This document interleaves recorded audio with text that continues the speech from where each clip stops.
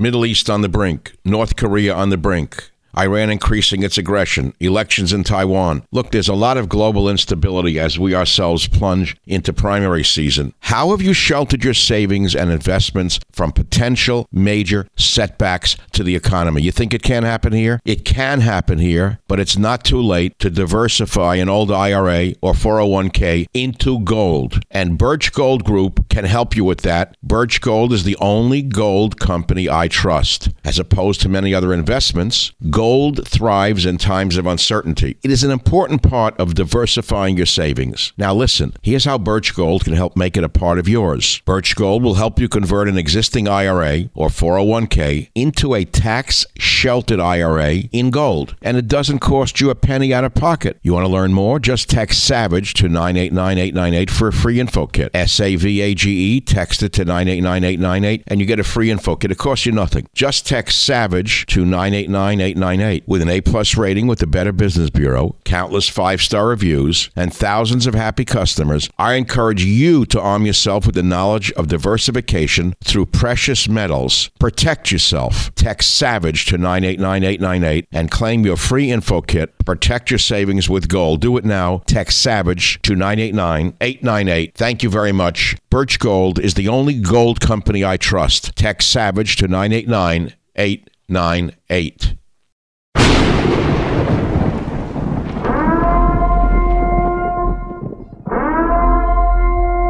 Warning, the Savage Nation contains adult language, adult content, psychological nudity. Listener discretion is advised. And now, the world's most exciting podcast, The Savage Nation, home of borders, language, culture. And here he is, New York Times best-selling author and National Radio Hall of Fame inductee, Michael Savage. Welcome to the free version of the Michael Savage podcast, and I'm going to keep it free for all of you. But there are many of you who would love to be able to listen to my show without any ads. I love ads, but many of you want to listen to the podcast free of ads. So we created something for you, a solution. We call it the Savage Premium. For less than the price of one flat, tasteless beer at your local bar, you can receive access to all of my podcasts going back years, ad-free for just $3.99. That's it, $3.99 a month. You'll get not only my ad-free podcast, but you will also occasionally receive access to material that is exclusive for members only, and I'm going to give you the list in a minute of what you've missed. You're going to get an occasional monologue from me, maybe a reading from one of my novels, sneak peeks of interviews before anyone else hears them, archive pieces dating back to 1994. Many things that come up, you're going to get exclusive access to Michael Savage material. Details can be seen on my website, michaelsavage.com, and if you want to join, all you got to do is go to glow.fm and search Savage Premium.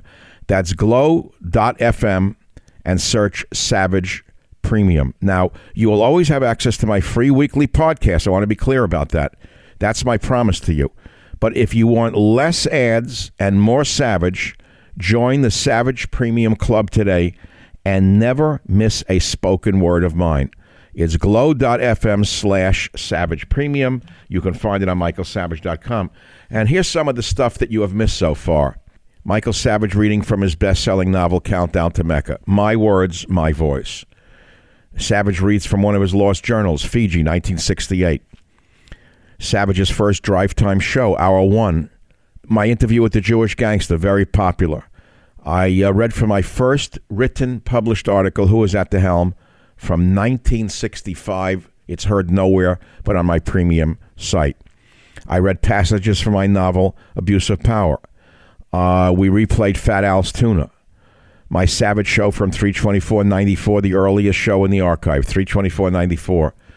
My interview with Donald Trump from 1/10/2011. 1/10/2011, while Mark Levin was mocking him and Sean Hannity was mocking him and the others were mocking him, I was interviewing Trump.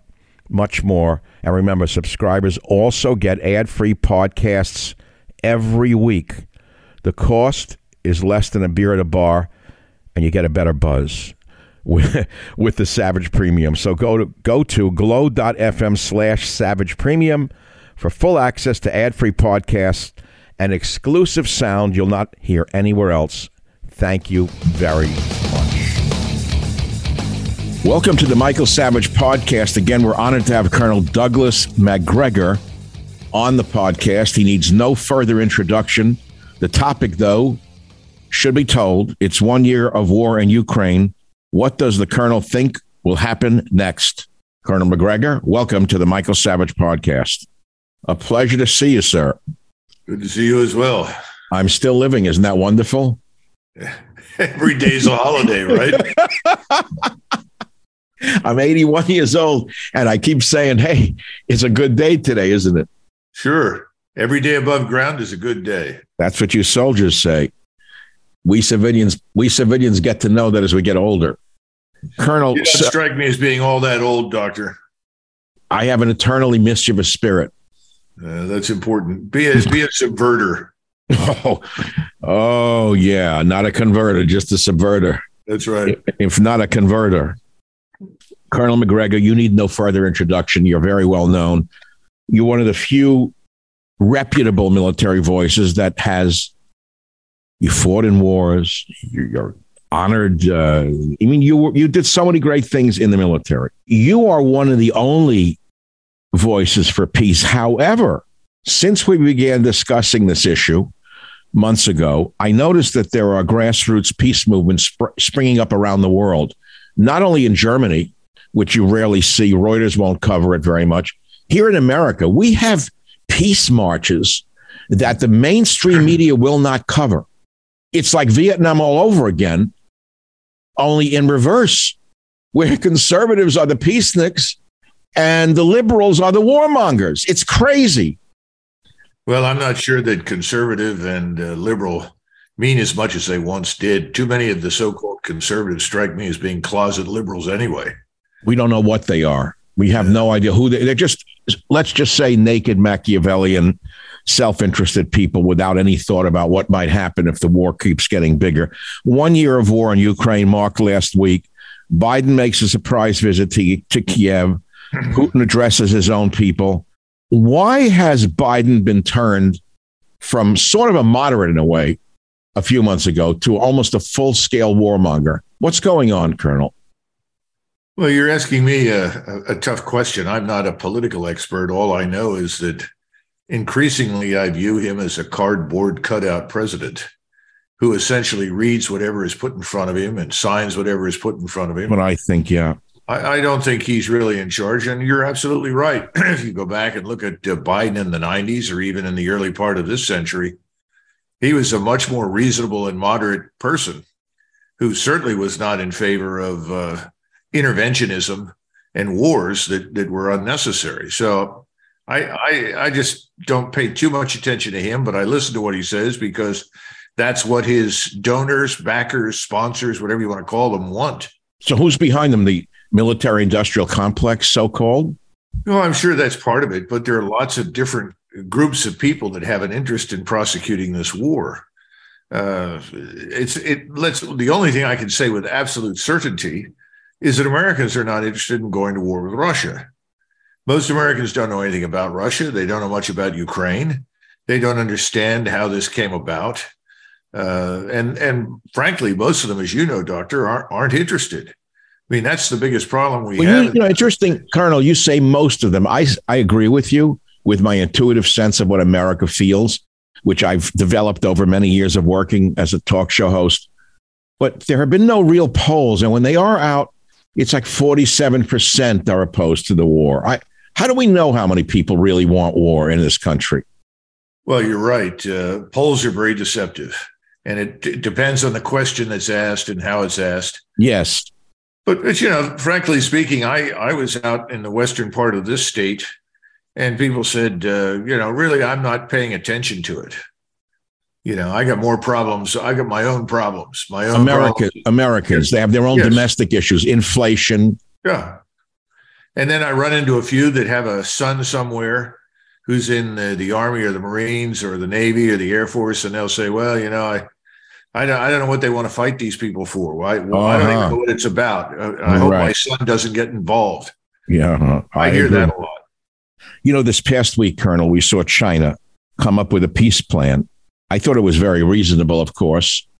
Not of course. I did think it was very reasonable and, of course, it was reasonable. Immediately rejected by that creepy Jake Sullivan, and the establishment media, literally before the words left the Chinese diplomat's mouth, called for a ceasefire in place, peace talks as soon as possible, not to threaten using nuclear weapons. I read it very carefully. Immediately, the EU warmongers rejected this peace plan, saying that China had already supported Moscow in the war. Michael Savage, a host like no other.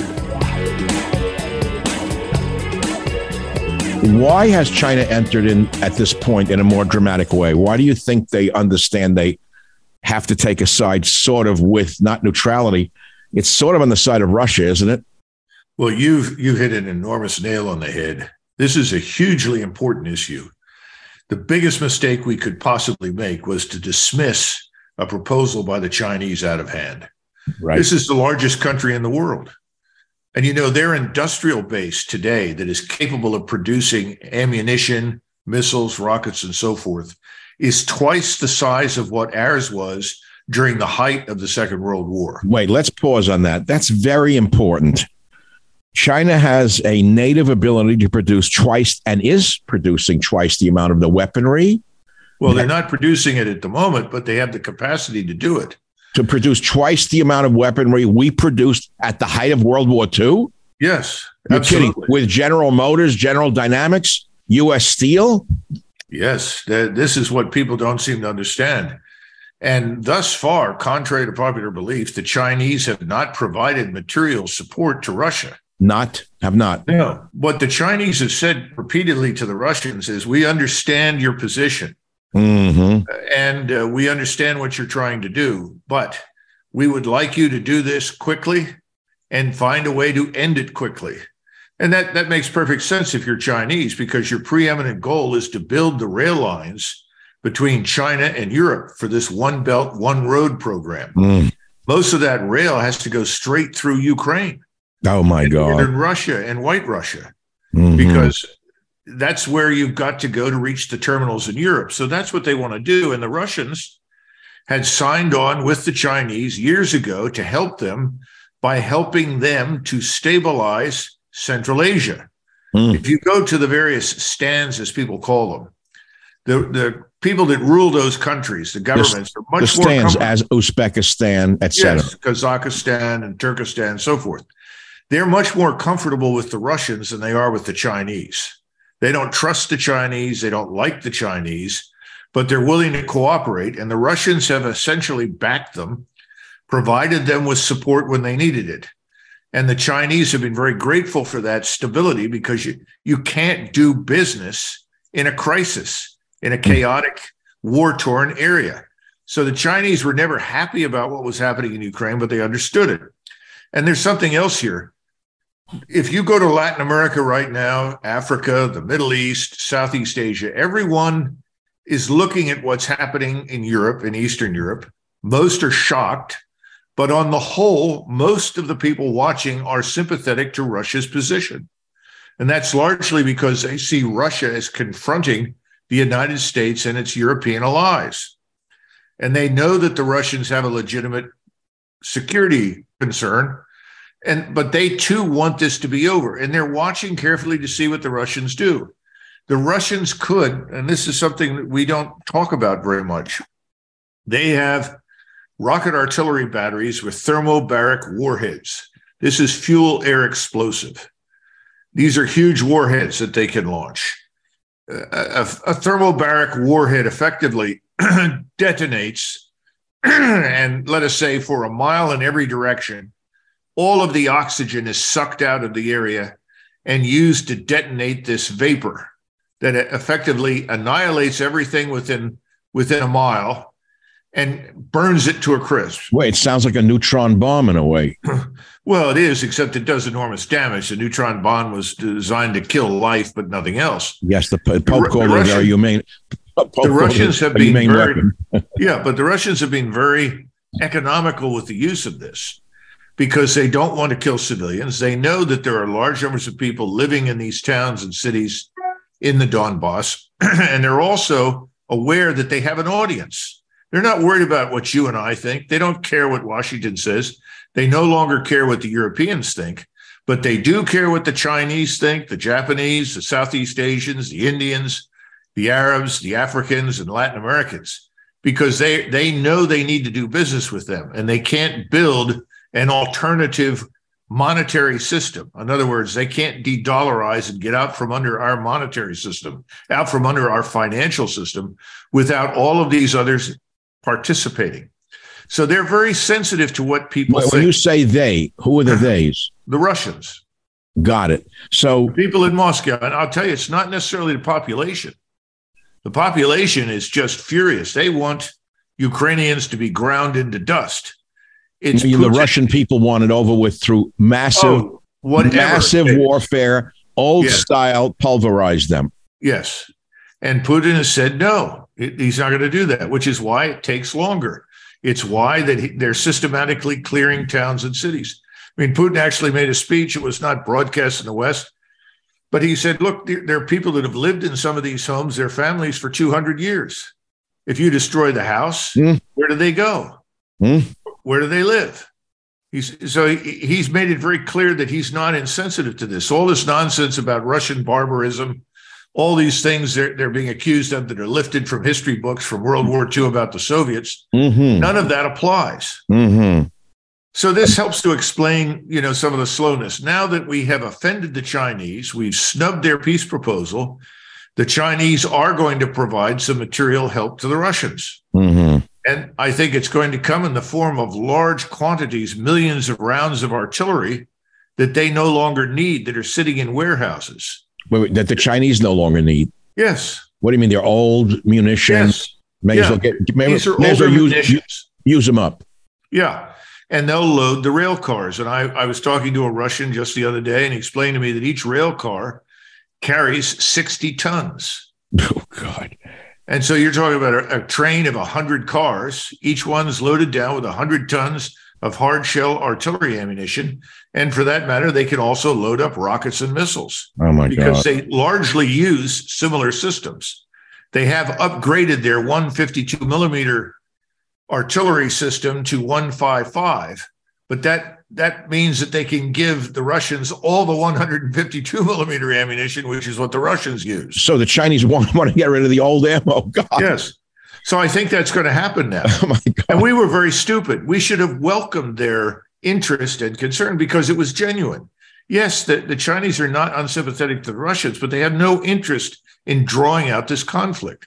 It looks more and more as though the only people that want to drag this out and prolong it are sitting in Washington, D.C. Oh, my goodness.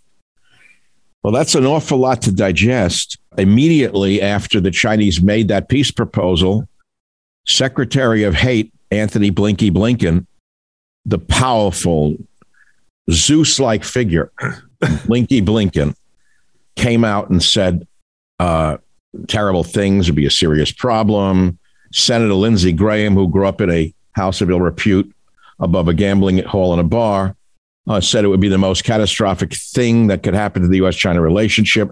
That would change everything forever. So he's obviously, Lindsey Graham, to me, is one of the worst kinds. And then, of course, we had the Republican delegation with these characters going over there, so-called Republicans, McCall and others, pushing more. We'll give you as much as you need forever, they said to the comedian. Can we chip in and buy him a suit, by the way, for the next appearance? Must we continue? I'm not contributing. I think he should go back to pennies or something and get more. I don't understand why he thinks appearing in a green undershirt is appealing to the world, but it's working. The Savage Nation. It's Savage on Demand. By the way, Colonel, I have to step off the stage of seriousness for a second. He's got a good racket going. Whatever he asks for, it's not enough. So you give me nuclear weapons. Not good. We want hydrogen bomb. Yeah. Give hydrogen bomb. We want B-52 now. This guy knows the game. Always say it's not enough. Always make everyone feel bad. But they're not reacting to that. They're not reacting to guilt. There's another reason for it. And what is that reason? Is what, simply economic reasons? Military industrial I don't believe it can only be that. Well, isn't this a good case of wag the dog? I think it's the domino theory. It's the repetitive Vietnam era domino theory that if we let Russia take Ukraine, they're going to take Poland and the Baltic states. Yeah, Isn't that the domino theory all over again? Yeah, well, that's part of the rationale for this, which makes no sense because there's no evidence for it. I mean, Professor Mearsheimer has made that comment over and over and over again. He said this is all evidence-free analysis. Uh-huh. there is no evidence whatsoever that the Russians are interested in conquering Eastern Europe. That's a lot of nonsense. They certainly don't want to rule non-Russians. They've had their noses full of that for years. They look back on that as having been a disaster privately, economically for Russia. So no, they're not interested in that. But I think the problem we have right now is that we dug this hole very deep, and we don't know how to get out of it. And so we're going to continue to dig. Well, it's like Russia dug its hole. We've dug our hole with the proxy war of Ukraine. Zelensky is a man who makes Napoleon look like a moderate in terms of his egomania and madness. I've never seen anyone with a worse Napoleonic complex from a psychological point of view than this man. Well, if you're a weak state and you are fighting a larger state than yours, and you think that you're in a fight for your life, and that apparently is the case for Mr. Zelensky and his government, then you will do anything in your power to involve other great powers in your war in the hopes that they will come in and win it for you. Oh, sure. You always want a bigger guy to protect you in a fight. Yeah. So thus far, he's been successful, at least in terms of equipment. And look, we don't know how many thousands of non-Ukrainians in Ukrainian uniform there are. We think there are certainly 20,000 Poles serving in Ukrainian uniform. Really? Yes. And we could hear them on the radios. The Russians report it all the time. And they're very good soldiers. There's a cemetery in Poland that supposedly contains 2,000 to 2,500 dead Polish soldiers that were killed in the war. Then you have thousands of other foreigners. We don't know how many thousands of Americans operating as contractors. That's what I want to know. How many U.S. Special Forces are actually on the ground in your estimation? I don't know. I can't. You'd have to ask somebody with a lot of experience in Special Forces, but let's be frank. They've been there from the beginning, and there are a lot of them. They're like the advisors in Vietnam in the beginning again. Well, it's more than that now, because when you get up above the tactical level, you find that staffs are manned in many cases by NATO officers. You have NATO officers at the highest levels as well as at the intermediate level, the operational level, helping to plan operations. Remember, we have cells of 50 and 60 analysts in various places that are providing intelligence information to the Ukrainians that come from our space-based systems. That's why the Ukrainians occasionally have some success, because the space-based surveillance tells them, oh, look, the Russians don't have anybody at this point attack here, and they occasionally have some success before they're driven back. Unbelievable. So this has been going on for quite some time. And, Putin in his speech made it very clear that these people are not going to be treated as foreign soldiers. They're going to be treated as mercenaries that are not protected under the Geneva Convention. So once this offensive, which has begun, grinds further north and further west as they overcome Ukrainian forces and Ukrainian defenses, we're going to see a lot of people get out of the way or face death. Colonel, a few questions pop up as you speak. Many questions arise. We're going to talk, if we can, in a moment about President Lukashenko of Belarus. Right. Belarus is a strong ally of Russia, correct? Yes. China announced the visit of President Lukashenko of Belarus to China. What does that indicate? Well, there are only 8 million people living in Belarus. In other words, white Russia, only 8 million people. And I'm sure that he's interested in whatever foreign aid can be provided that can help him build up his country. When you say only 8 million, you mean that sarcastically, right? Yeah, I'm serious. Only 8 million people. And we tend to look at white Russia and we think, oh, well, that must have 40 or 50 million people in it. Just as Ukraine once had 37.4 million, now it's down to about 18 to 22 million.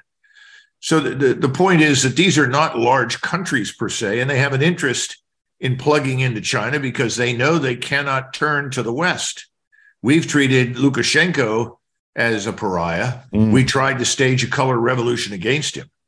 We tried to do the same thing there that we did in Ukraine? Yes. Oh. But it failed. And wait, that was the same McCain and Newland? I don't know that McCain was still alive at that point. But it's, the same cast of actors in Washington, obviously. All we did was succeed in driving White Russia into Russia's arms. Oh, boy.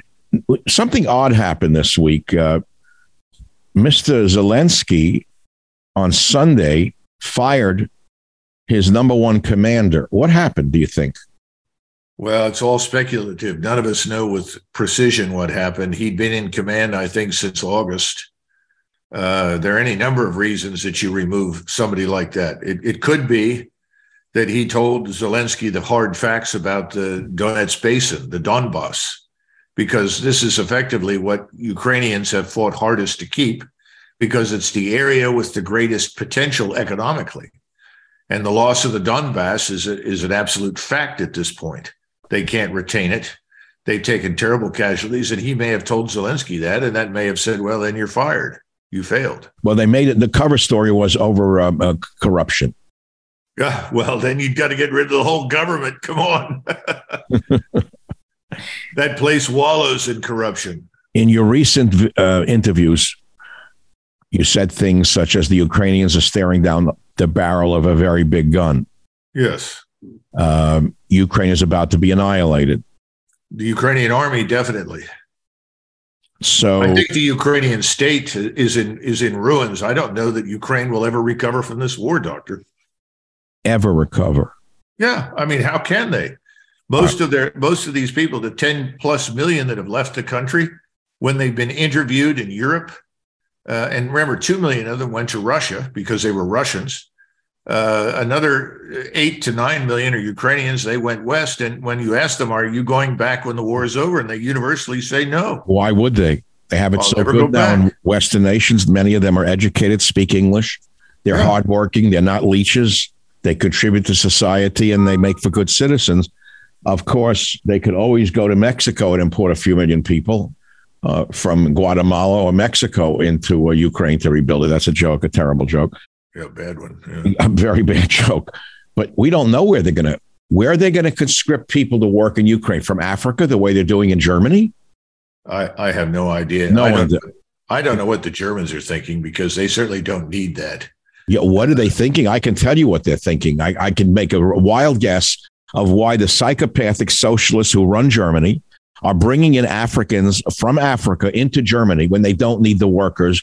And that is to counteract the white male in Germany, who they fear will become a force that they want to destroy. It's awful. It's racism of the worst kind. The Savage Nation. It's savage, uncut, unfiltered, and raw.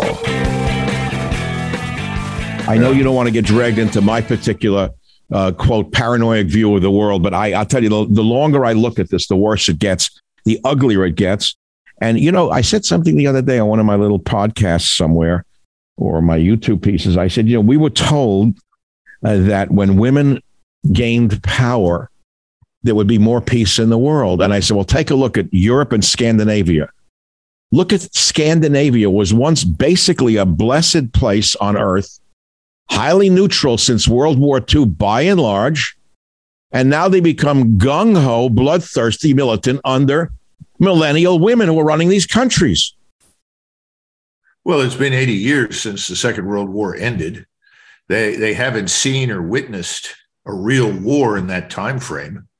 So there are lots of people in Europe and in North America, Doctor, who've lost their healthy fear of war. Fear of war. I mean, everyone should be afraid of war. Yes. The problem is that... that's a great statement. That's a hell of a title. Everyone should be afraid of war.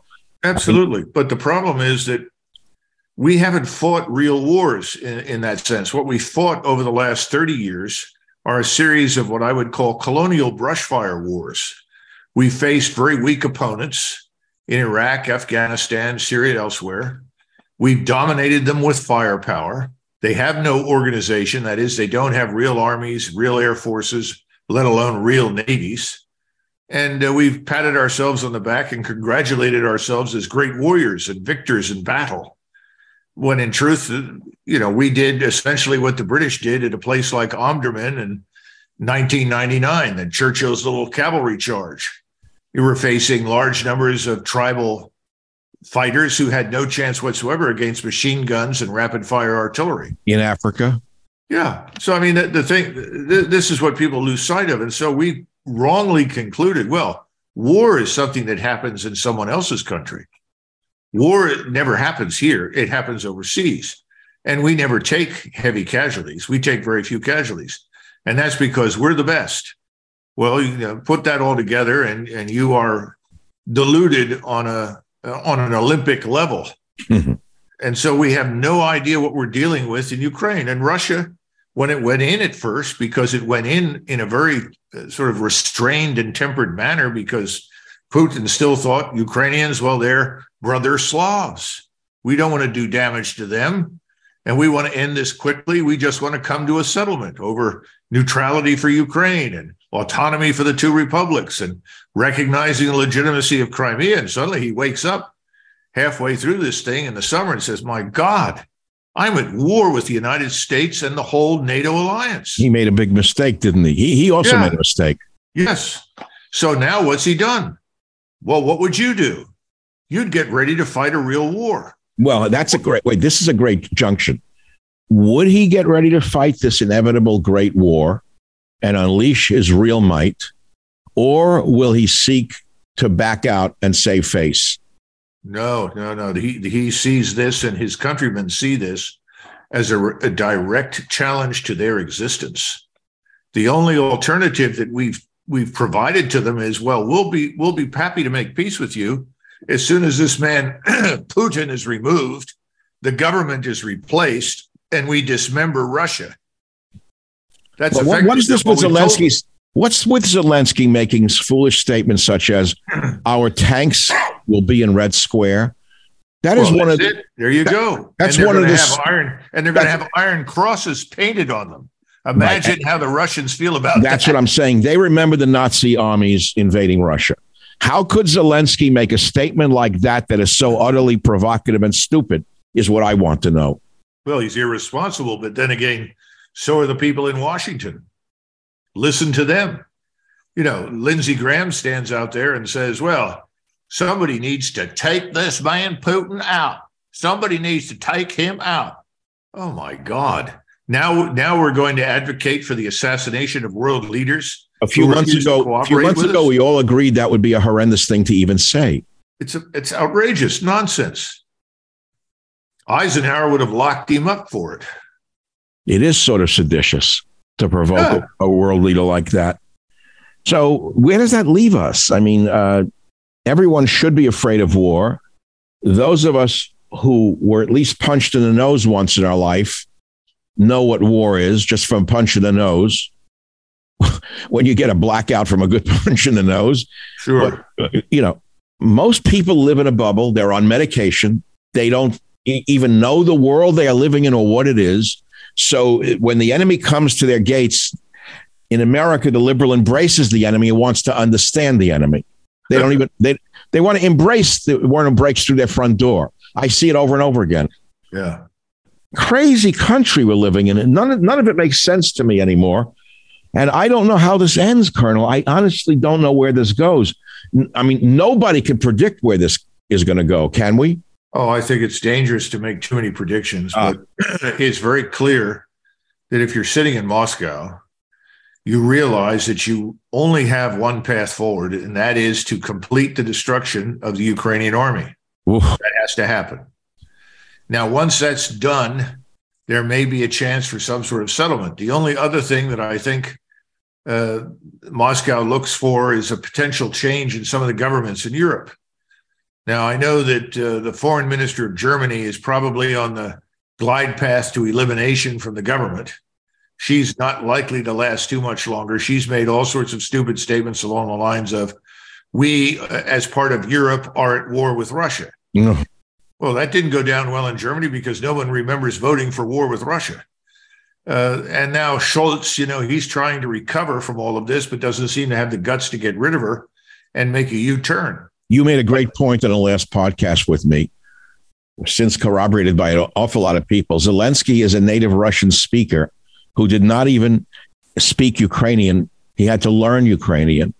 That's right. That's an odd thing to learn, that he came from an area of Ukraine where Russian was a native language, and that he himself, as I said yesterday during a YouTube piece, speaks Ukrainian as a second language.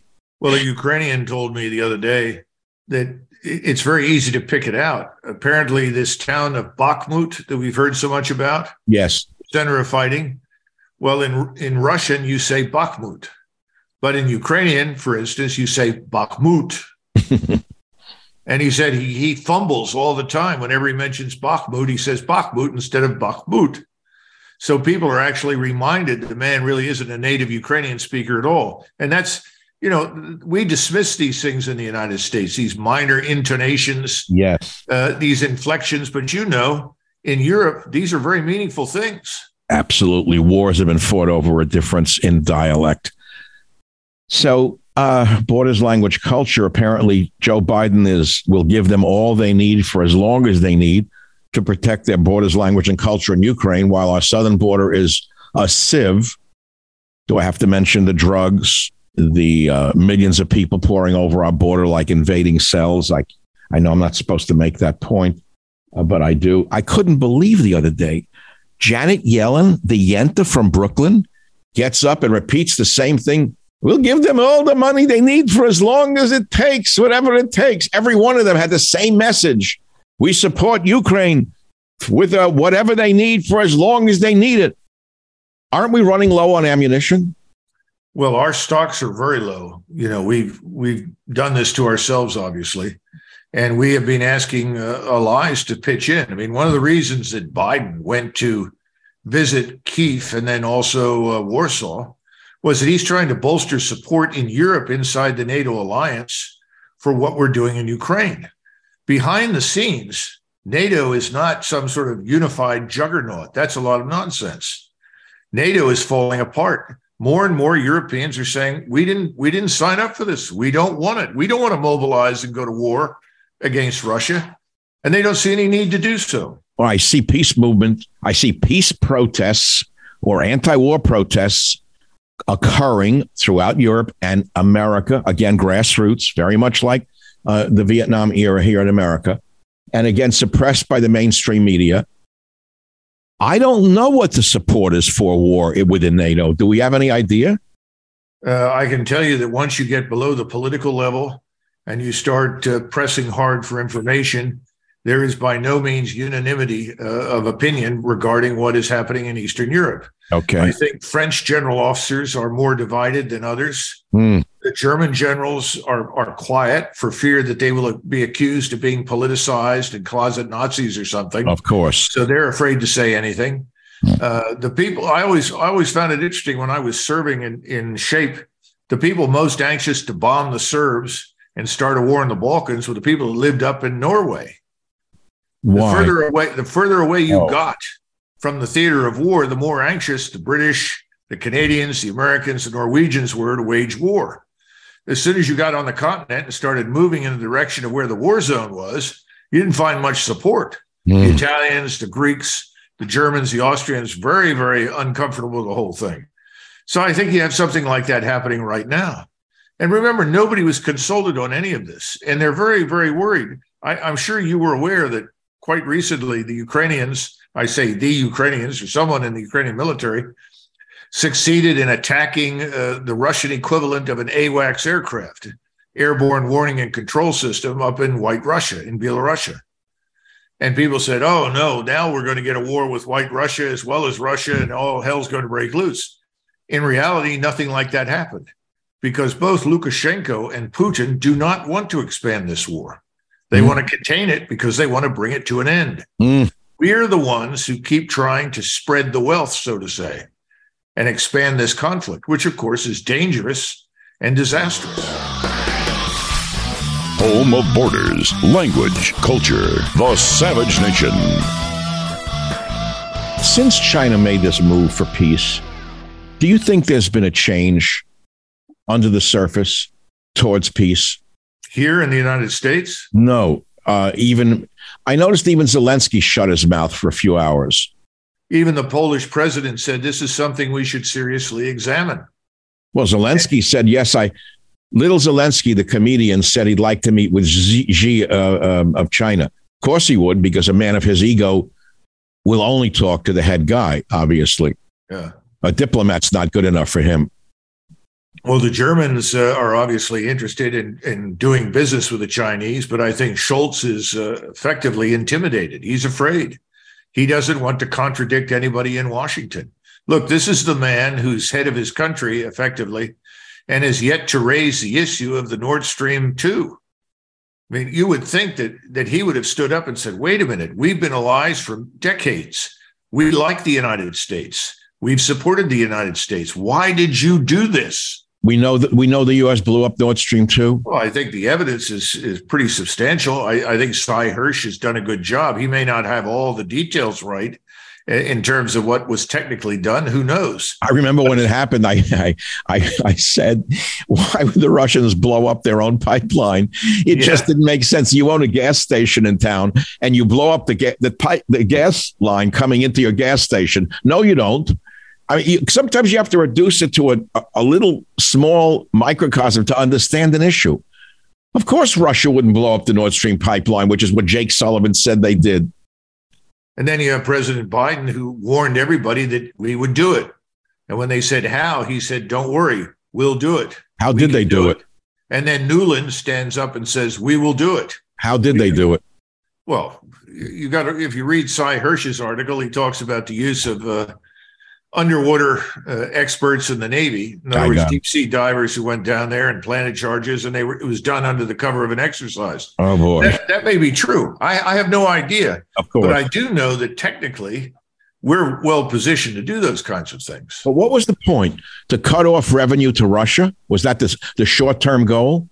I think it was twofold. It was, first of all, to cut off revenue to Russia, of course, which was stupid because they made it up very easily. Yes. But secondly, it was also to put the Germans on notice.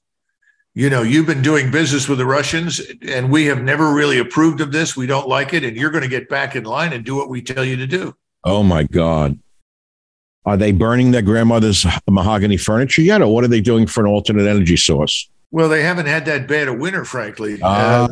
I mean, it's been bad, but not as bad as it could have been. And that may change next year. But the bottom line is, I think Germans are beginning to say, why are we in this alliance?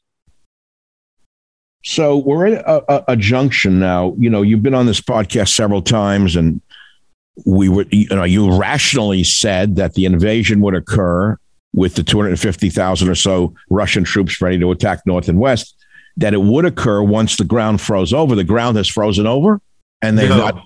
No. Unfortunately, in southern Ukraine, we had some areas that are frozen and some that aren't. So even the Ukrainians that have tried to launch some counterattacks were restricted to the roads, because if you drive any armored fighting vehicle, truck or track, doesn't matter, off the road, you sink down in 10 or 15 feet of black earth. Oh, my God. And this black earth was so good. I mean, it is so fruitful. Yes. A friend of mine told me, Doug, you could stick a stick in it, and within a few days, a tree comes out. I mean, he was exaggerating, but he was telling the truth. And people don't know this, but during World War II, when the Germans obviously conquered all of Ukraine and were in Russia, Hitler had trainloads of this black earth sent back to Germany. Oh, my God. It's that good. What is the geological origin of this soil? I don't know. You got to get a geologist to tell you. I'd like to look into it, because it can't be volcanic. All I know is that it is extremely fertile. Probably a peat. I would guess it's a peat over eons of peat development, which is extremely fertile. This is astounding. Of course, we all knew that Ukraine was the breadbasket of Europe. Everyone's known that forever. And we talked about that. And I went to buy laundry detergent today. The price is double, as I knew it would be, because all petroleum-based products are doubling and tripling in price. I'm watching the little supermarket things. Sure. And you could see it in just plain old laundry detergent, which is a derivation of a petroleum byproduct. What's going on? I am hopeful intuitively that once China stepped up with a peace plan, no matter what the warmongers and the machine of war is officially saying, I think there's a lot of second thinking going on, Colonel, that they better back off from their militancy because this could get out of hand. What do you think that's possible? I wish I could find evidence for it, but I just don't. I understand there's no evidence for it. It's a pure leap of faith that the world will come to its senses before it is too late. And that leads us to the last question of the day as a military man. My worst fear is not that Russia invades on two fronts, but that something worse happens and that we make the mistake of bombing some emplacements in Russia. We, the U.S. or NATO. We did it in Serbia. We repainted United States warplanes, as everyone well knows, with NATO markings, and our bombers bombed Serbia. They bombed every bridge on the Danube River, which had not happened ever in history, by the way. The Serbs looked up and said, wait a minute. The last time we saw planes flying over Belgrade was when the Nazis were bombing us. They were heartbroken because they were great allies of America during World War II. They couldn't believe what we were doing to them. They weren't fooled by the NATO markings.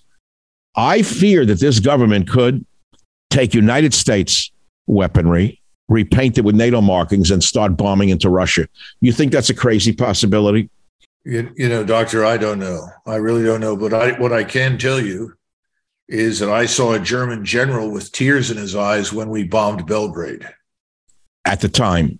Yes, because he said all of us supported NATO because we believed that NATO's mission was to prevent another war in Europe from ever breaking out. And he said, here we are waging war against another European nation. The Germans overwhelmingly were uncomfortable with that. All the German officers disliked it intensely.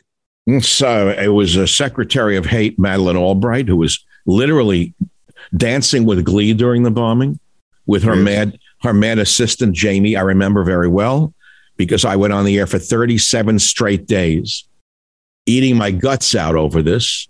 I was the only one in the American broadcasting who understood how disastrous this was for the world that Clinton would do this, and he did it. And I'm afraid that the same mentality, the same mindset is operational right now. Well, it may be, but the thing we need to keep in mind, and this is something I repeat over and over and over again, Russia is not Serbia. Russia is not Iraq. Wake up. The Russians are not going to take any of this lying down. What you're seeing the Russians do is understandable in the context of what they're trying to achieve. They want to press ahead, eliminate this hateful regime in Kyiv. They want to restore some degree of stability. They would like to negotiate an end to this, but they're doing it all because of the audience that we mentioned at the beginning. They're not just performing for us. They're performing for the rest of the world, trying to demonstrate to the rest of the world that their cause is just, and they are not what we say they are. Well, you know, now you sound, I'm afraid we're both going to be called Putin apologists now. Oh, God. Anytime a man calls for peace, he's now called a Putin apologist. But that's not working anywhere anymore. That's just a standard knee-jerk reaction. And the legions of social media bots that the entire war machine has online are who I see saying things like that. Even Tucker Carlson on Fox News is laughing that off right now because he was named as the number one Putin stooge. This is not a laughing matter. This is death. You last time told us over 150,000 Ukrainians were dead from this. Over 100,000 Russians. Are those numbers still roughly? No. Only about 20 to 25,000 Russian dead. We keep trying to inflate that number to create the illusion that the Ukrainians have been successful. The Ukrainian dead are somewhere now up at about 160 to 190,000 dead, maybe 200,000. We don't know. They lost tens of thousands of men in and around Bakhmut and these various areas that they've been fighting in over the last 6 or 7 weeks. Terrible losses. I'm sure you must have seen it. A former Marine who is fighting in the so-called Foreign Legion of Ukraine was quoted as saying that people going to Bakhmut are told their life expectancy fighting the Russians is about 4 hours. Michael Savage, a host like no other.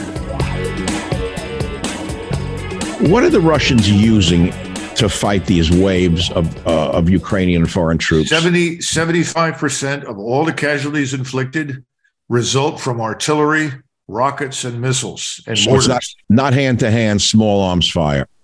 No, very few people are dying from small arms fire. It looks a lot like the World War I battlefield. Oh, my God. Except that, again, the Russians have this tremendous preponderance in artillery and rockets and missiles and mortars, and they're very accurate. It's very different from the past. They have a very great system. They use quadcopters, unmanned aerial vehicles. They have those downlinked to the batteries. The batteries get instantaneous GPS coordinates, and then they let loose. So they're using drones to target the artillery? Yes, of course. They bring these drones over right on top of the soldiers that are in their fortifications or trenches, as well as the enemy's artillery. Ukrainian artillery is destroyed left and right the same way. We don't see any of this. It's hidden from the media. It's hidden. Well, that's one of the problems right now. People are going to be shocked when the truth comes out at some point on a number of different fronts, I suspect. March may turn out to be the month. You think shortly, once the ground freeze is over? Or no, I think things are crumbling in southern Ukraine, and they have been for a few weeks now. And I think that you're going to see incremental movement of hundreds of thousands of troops forward, but they're not going to announce it. It's just going to happen. And remember, they're not stupid.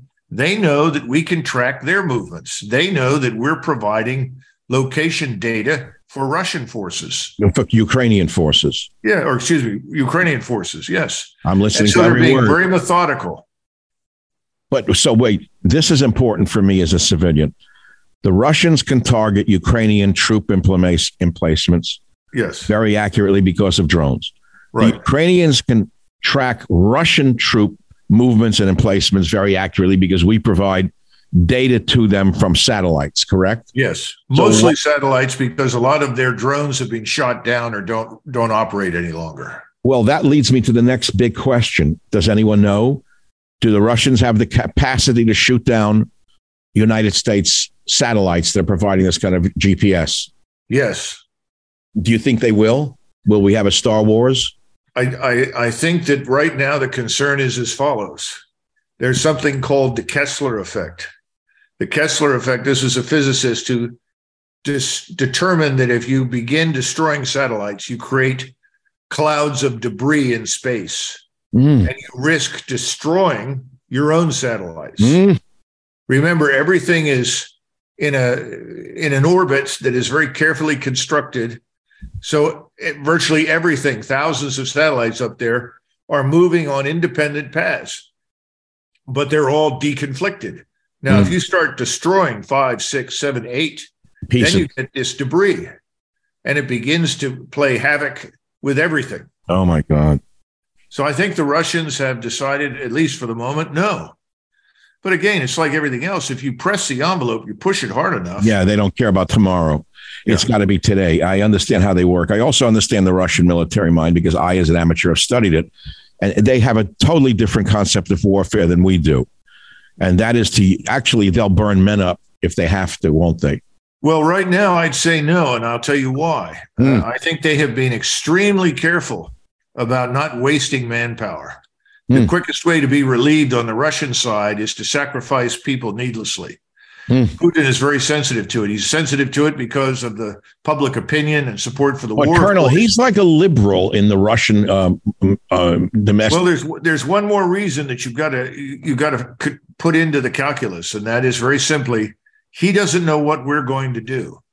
In other words, he wants to crush the Ukrainian army, but he wants his force to be intact because he's afraid that we will be stupid and that we will try to intervene on the ground in Western Ukraine. Oh, I believe we will. He's afraid if that happens, then he must have his army largely intact to deal with it. Well, I fear the same thing. I brought it up a little earlier. I actually fear that this crazy administration could send ground troops in. They're already there. We agree. It's logical that we have special forces manning, instructing, advising, whatever. How big a step is it to send troops to actually fight the Russians, which they're no doubt doing? You and I probably know, you better than me, that we have snipers who are killing Russians. Wouldn't you say that's a likely possibility? At the moment, no, I don't think it is. There may be some, but not very many. I think most of what we have over there in civilian clothes are so-called contractors operating in staffs, operating high-end conventional warfare. What am I talking about? Your HIMARS, your rocket artillery that we've been giving the Ukrainians, it's all operated by Westerners. When these so-called Leopard tanks arrive, they're going to have to be operated by Europeans, Germans. They're in NATO, because the Ukrainians cannot be rapidly trained to use these things. One Ukrainian posted, or several Ukrainians actually posted on their blogs, we may be allowed to drive the equipment, but the rest of it will be out of our hands. I get it. Aiming, targeting, firing. Yes. Colonel, any last thoughts? The great title today, again, Everyone Should Be Afraid of War. I'm going to call this podcast, Colonel Macgregor, Everyone Should Be Afraid of War. Does that summarize it all? I think so. And we need to sober up and understand that this war can visit us. How? Well, we could end up fighting with the Russians, and the Russians will no longer treat our continental United States as an untouchable sanctuary. What do you mean, use a submarine-based launch? Of course. They can also sink anything that comes in or goes out of our harbors. They can play havoc with us. By the way, you pointed out that the southern border's been open. We've got 2.5 million illegals in the country, thousands of Chinese, thousands of Russians. I was told yesterday that last year, an estimated 20,000 Russians entered the country illegally. Now, I'm sure most of these people wanted to come for various reasons, but if you think all 20,000 did, you're out of your mind. You mean some of them are military operatives? Probably. That's what worries me as a broadcaster. Ukrainian assassins, Russian assassins on our soil intervene. Well, we have to understand, Doctor, that we are not invulnerable. Oh, I know that. I know that personally. Yeah. I mean, I've been attacked just last week in a restaurant. Something happened. I don't even want to bring it up because it'll trigger. These things are, and I didn't say it was a Russian or Ukrainian. It wasn't. But we have our own indigenous violent streak of indigenously violent streak of people in this country who are hands off right now with their hatred and their militancy. I actually am surprised that we haven't seen more of what you are, hinting at, but I'd rather not go down that road any more than you do. I suspect that if it gets worse on the war plane, it's going to get worse on the domestic plane as well through such activities as you hinted at just now. Well, we're definitely on the path to more than one financial crisis. What about all these railroad derailments? What is that? Is that foreign? Is that Russians playing with our computers? No, I think we've done these things to ourselves. Okay. We have enough stupid people out there. Yeah, I'm sorry for asking. Pete Buttigieg, how can I ask any further? He was busy doing child rearing. I get it. And all the other rear admirals that we have in the Navy. I get that. Last question. Again, it's always an interest in me. The Russians and we have these huge submarines, which I'm fascinated by. One of these gigantic submarines was just mothballed by Russia, one of the giant whales that they built in the 70s. But they still have submarines with ICBMs on them, correct? Yes. Colonel, do we know how many nuclear weapons can be fired from a Russian submarine at any one time? I'm sure we do. That's not an area of expertise for me, obviously, but I'm sure you could find a naval expert that can come on and tell you a great deal about it. But they could take out a number of American cities with the press of a button. Oh, of course. Oh, God. And keep in mind that our submarine fleet is, in my judgment, too small. It's too small. It should be much larger. We are primarily a maritime and aerospace power. So you don't want to skimp on submarines. Today, in the Navy, they will privately tell you there are only two classes of ships, submarines and targets. So the age of the big surface fleet is over. I got it. And the great strength of the American Navy is really its submarine fleet. I don't think it's, as I said, I feel it's too small, and we made bad decisions over many years, pouring money into the wrong thing, sort of the way we poured money into battleships before World War II. Yes. We've been pouring money into carrier battle groups and other things when we really needed to pour it into submarines. Well, you need a Colonel, you need a I just want to say the good news is that our submariners are excellent. They're really good. Well, Well, I know that we've probably eliminated some torpedo tubes to put in some trans bathrooms on the subway. And, of course, that makes it a better Navy because it's a more diverse Navy, Colonel. Yeah, sure. I know you probably have another interview scheduled. You should take a nap because I'm going to do it right after. Colonel, a pleasure as well. Very informative. God, we've gone all the way back to Serbia together. We've talked about 1 year of war in Ukraine, what happens next, and, of course, your great title, Everyone Should Be Afraid of War. Amen to that, Colonel. Thank you again for being with us today on the Michael Savage podcast. Thank you, Doctor. Thank you, sir. Bye now. Well, thank you very much for listening to today's podcast. I hope you've enjoyed it and learned something from it. We have about 400 other episodes available for you to listen to absolutely free. You can go back into our vast library of podcasts and listen to any one of them at any time. And remember this, if you want to listen to my podcast ad-free, sign up for the Savage Premium membership and get access to ad-free podcasts as well as some premium content from our Savage archives. How do you sign up for those ad-free podcasts? Please visit michaelsavage.com for a link. Again, thank you for your listenership. This is Michael Savage.